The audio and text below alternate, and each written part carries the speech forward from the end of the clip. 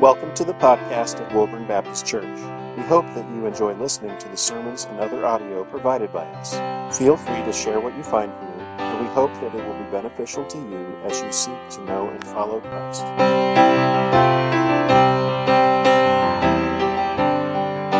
Today, as Christians, we are conformed to society. Over time, by multiple methods, society has conformed us to itself. And instead as Christians, it's being set apart for Christ and being set apart for the gospel and living for Christ, we've conformed ourselves to society, and it's affected the way that we live. You may say, how is that? How has it affected the way that we live? Well, as Christians now, we don't push back like we should on things that deteriorate people from the gospel. Things that are evil and wicked in the sight of the Lord. Christians today are saying, yes, I support that. We support things in culture and society that are totally unrelated to the gospel and actually drive people away from the church and away from the gospel. And it's because we've been conformed to society and not transforming it. As Christians, we're called to transform the world for Christ, not conform to society. So you may ask, well, I'm conformed to society. How do I change that? Tonight we're going to talk about how to unconform to society and then how to transform the world for Christ. And it starts with a re-examination of our lives. Today's passage is in Matthew chapter 7, verses 15 through 23. It says, "Beware of false prophets who come to you in sheep's clothing, but inwardly are ravenous wolves. You will recognize them by their fruits. Are grapes gathered from thorn bushes, or figs from thistles? So every healthy tree bears good fruit, but the deceased tree bears bad fruit. A healthy tree cannot bear bad fruit, nor can a deceased tree bear good fruit. Every tree that does not bear good fruit is cut down and thrown into the fire. Thus you will recognize them by their fruits. Not everyone who says to me, 'Lord, Lord,' will enter the kingdom of heaven, but the one who does the will of my Father who is in heaven. On that day, many will say to me, 'Lord, Lord, did we not prophesy in your name, and cast out demons in your name, and do mighty works in your name?' And then I will declare to them, 'I never knew you. Depart from me, you workers of the lawlessness.'" Tonight we're going to learn unconforming to be transformative. If you would, bow with me and pray. Dear Lord, I just thank you for the opportunity to be in your house today, to read more about your word, to learn the truth that lies in front of us, Lord. We ask that we're not just hearers of the word tonight, but we apply this word to our lives and we're doers of the word as well. That we leave this church changed, that we're set apart for you, that we don't conform to society, we break apart from society, we're set apart for you, and that we leave this church and we transform the world for you, that we're bold and confident as Christians. We're not afraid or scared. We take chances, Lord, and that we honor you in our actions, not just on Sunday, but every day of the week. That we have a real relationship with you, not one that just looks good, but one that's actually real. That we come to you with our problems, we come to you with our triumphs, Lord, and we praise you for the good and praise you for the bad, Lord. That we have a real relationship. Let us learn how to have that real relationship tonight, and for us to leave having that. In your name I pray, Lord Jesus Christ. Amen. So first, if we're going to unconform to society, we have to learn how society has conformed us to itself. Well, first, society has conformed us by promoting evil as good.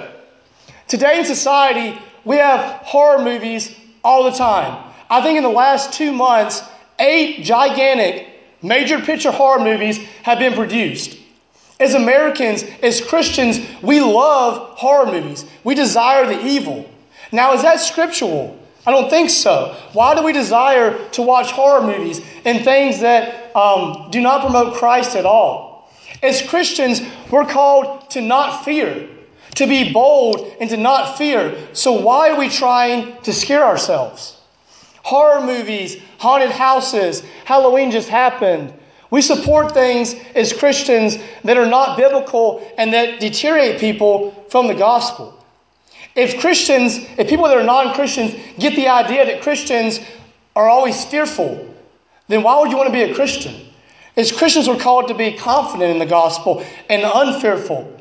So we have to push back when society says haunted houses and horror movies and things of the demonic are positive, because it's not. Because what we bring into our minds affects the way that we live.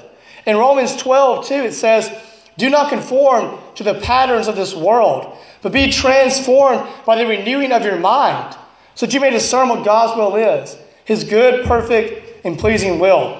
It starts with renewing your mind. So what you take in comes out.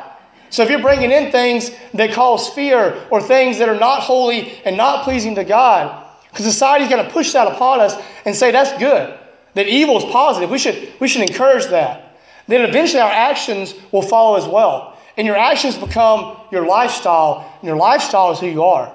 So if you want to change the way you're living, it starts with what you take in and what you're viewing. One thing also as well is these horror movies and what society throws at us, it appears that evil is stronger than good. And if you have the Holy Spirit inside of you, if you're a Christian, the Holy Spirit dwells within you. The Holy Spirit is stronger than any demonic force, any evil force out there. And so we should not fear evil or the demonic or any of that kind of thing, because the Holy Spirit is stronger than all of that. But as Christians today, I'm not sure if we really believe that. Also, children under the age of 14 that watch these horror movies and are exposed to this evil in the world, they have a higher chance of having anxiety in adulthood. So what it's saying is society starts them off young. Society starts with kids and grows them up in the way they want them to grow up. And then when they become adults, they're fearful, have anxiety, they're conformed to the world, and it's harder to break it. So as Christians, we have to approach the young and the youth and really minister to them well for the gospel. Because if we let them be and let society conform them, when they're an adult, it's harder to change. And we also wonder why people act like villains and psychopaths happen. Why do people go into theaters and churches and shoot up places? It's because in these movies, the villains are like praised as superheroes. And so somebody in society that's not popular and doesn't have a good standing says, hey, if I become a villain, I'll be popular. Society will like me. And so they have this mindset because what they take in controls their actions. And then they go out and do something stupid. And we wonder why it's happened. It's because we've let as Christians, society conform us in this way. The next thing is society conforms us by culture. So what I want us to do right now is I want us all to close our eyes. I want you to close your eyes. In a moment, I'm going to say a word to you. And just let your mind go free. The first word that pops into your head, hold on to it. The first thought that pops into your head, hold on to it. The word is Christmas. Okay, now open your eyes. Now, the first word you thought of was not Jesus' birth. It was Santa Claus or lights or Christmas movies. You've been conformed to society. Because society conforms us by culture. Society conforms us by promoting the Easter Bunny, Santa Claus, lights, ornaments, that kind of deal. That's Christmas. That's Easter. And as Christians today, we get that in our head that that's what Christmas and Easter is. And so when someone says Christmas or Easter, we don't think about Christ's birth or Christ raising from the dead. We think about something totally opposite, something society has conformed us to. As a church body, we haven't pushed back on that stuff enough. We haven't said that, hey, that's not biblical. That's not what we're promoting. And as our kids, when kids wake up on Christmas morning, a lot of them aren't thinking, oh, Jesus was born today. They think, what did I get from Santa Claus? Or let me look at the Christmas tree or Christmas movies. Now, some of that stuff's not bad, but if that's what their thought is on Christmas, then we've kind of failed as society and as a church on really promoting what Christmas and Easter is. Our sacred holidays as Christians, we've lost because society has conformed us in this way. In Proverbs 22:6, it says, train up a child in the way he should go.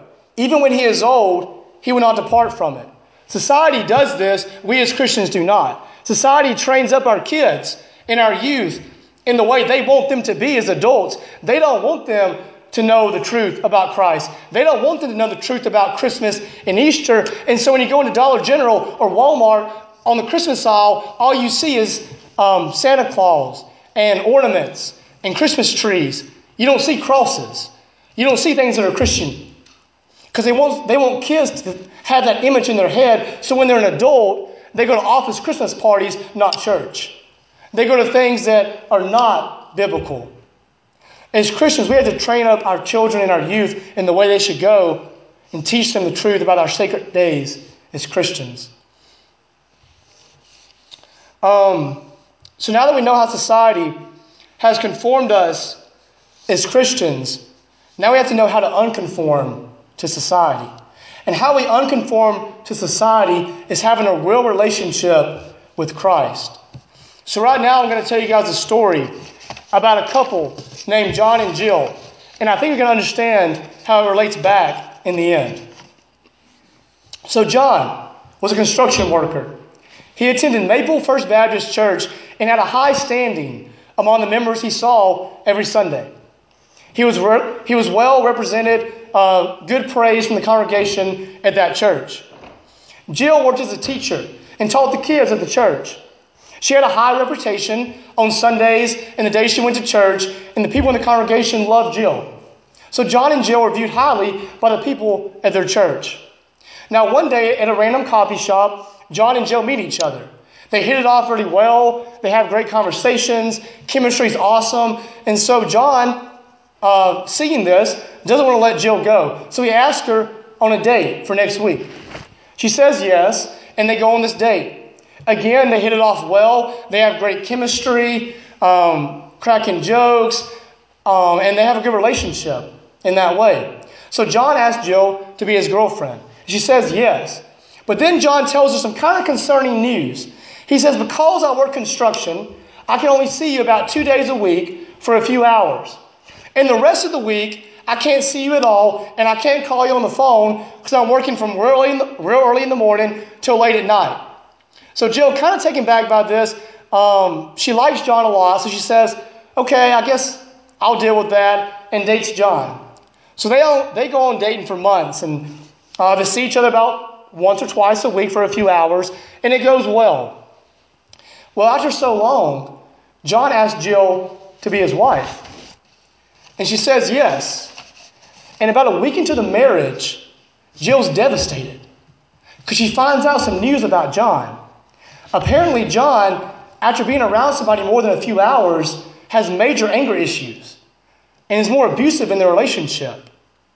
And then John also is an alcoholic. And Jill thought John didn't even drink much because when she was around him, they barely even drank at all or none at all.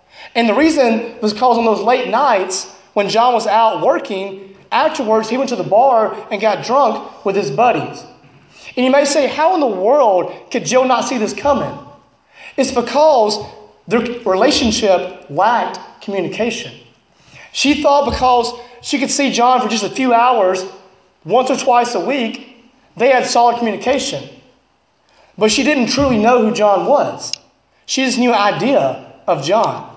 And now she's stuck in a bad relationship in a marriage with John. And you may say, well, okay, with my wife or my husband, I would never do that. But we do that with Christ. We come on Sunday and talk to Christ for a few hours, maybe once or twice the rest of the week, and we think we have a successful relationship with Christ. Now, how are you going to know somebody truly if you only talk to them for a few hours once or twice a week? That's not what Christ desires for us, and our eternity is in jeopardy because of it. Christ calls us to talk to Him daily and be in communication with Him daily. That's having a real relationship with Christ. So we're going to look back into our key scripture verse tonight, which is in Matthew chapter 7. And it says, not everyone who says to me, Lord, Lord, will enter the kingdom of heaven, but the one who does the will of my Father who is in heaven. On that day, many will say to me, Lord, Lord, did we not prophesy in your name and cast out demons in your name and do mighty works in your name? And then I will declare to them, I never knew you. Depart from me. Now that's scary. On that day means when we go to heaven and we're face to face with Christ, we're all going to say, Lord, Lord, we did so many great things in your name. But what Christ is saying is belief alone will not get you into heaven. And churches today are a victim of watered down preaching, of watered down lecturing, because belief alone is not getting you into heaven. Just because I believe something is real. I can believe in Alabama football, but that doesn't mean I know what Alabama football is. That doesn't mean I know the players. That doesn't mean I know the team. Belief alone will not get you into heaven. It's a relationship with Christ. Because the demons believe Christ is real and they shudder. So if the demons believe Christ is real, obviously belief is not enough. And it says here, many people will say, we did mighty works in your name. So maybe we went on a mission trip. Maybe we attended church regularly. Okay, well, if you attend church regularly, that's great. And that's what we're called to do. But if you talk to Christ once a week and the other 6 days didn't acknowledge him at all, then you don't have a relationship with Christ. Because a relationship takes communication. And it takes constantly sharing your life with Christ. Yes, he knows all that happens in your life, but he wants you to tell him. He wants you to share your life, your anger, your joy, and your happiness with him. The good times and the bad. He wants you to share it all with him. That's having a relationship. And then when you have that relationship, when you get to heaven, he's not going to say, depart from me. He's going to say, enter my kingdom. The next thing is having a real relationship with Christ is following the commands of Jesus because you love him. In the Jewish law back in the day, a covenant with somebody meant that you'll follow their laws because they did something good for you. Maybe they freed you from a country or something like that, and then you followed the laws of that country. You helped them out because you loved them because they did something great for you. Christ died on the cross for our sins so we can spend eternity in heaven with him.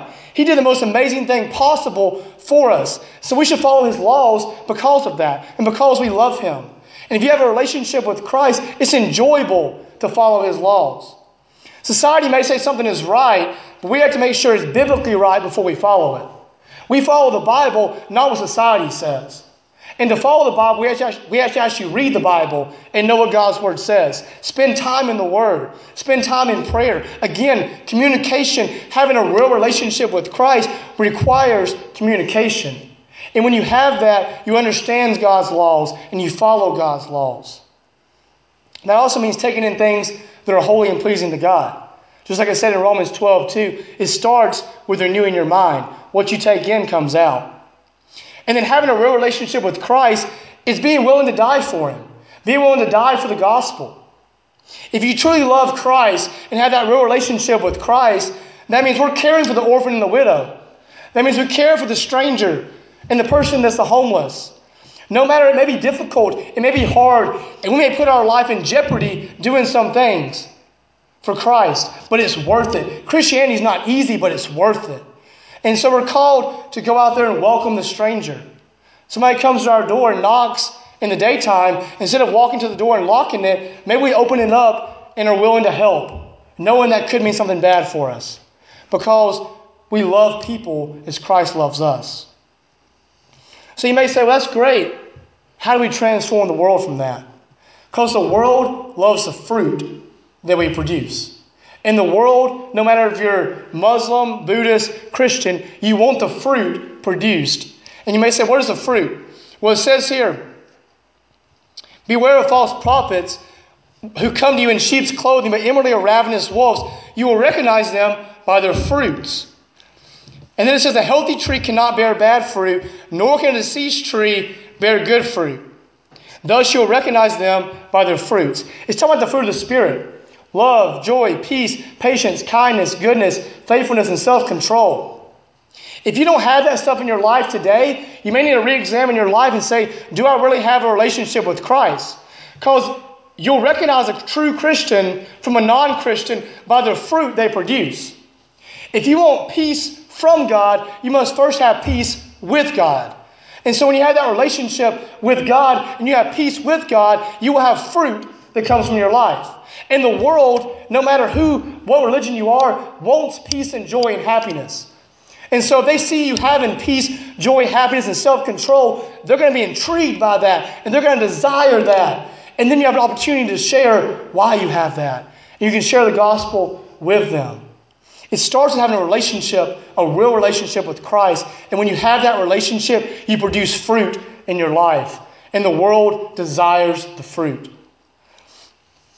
So I encourage you guys today that maybe you're in this room and you don't have a real relationship with Christ. You come to church, but then during the week you just don't really talk to Christ. I'd encourage you guys to re-examine your life today. Repent possibly. And have that relationship with Christ. Say, Lord, I'm going to start that relationship today. That I'm going to start that relationship now. And I'm going to have that communication with you. And be bold and be confident as Christians to go out there and do something hard for Christ. Knowing that Christianity is not easy, but it's worth it.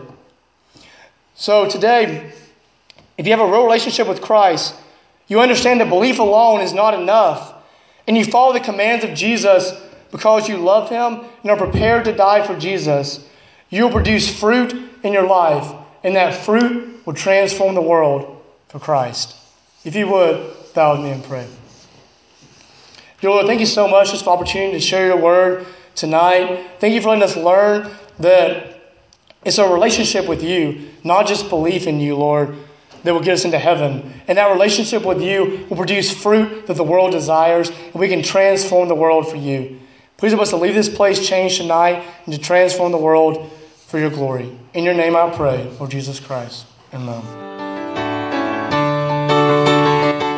Thank you for listening to this message from Woburn Baptist Church. For more information, please visit us at www.woburnbaptistchurch.org, or you can also like us on Facebook.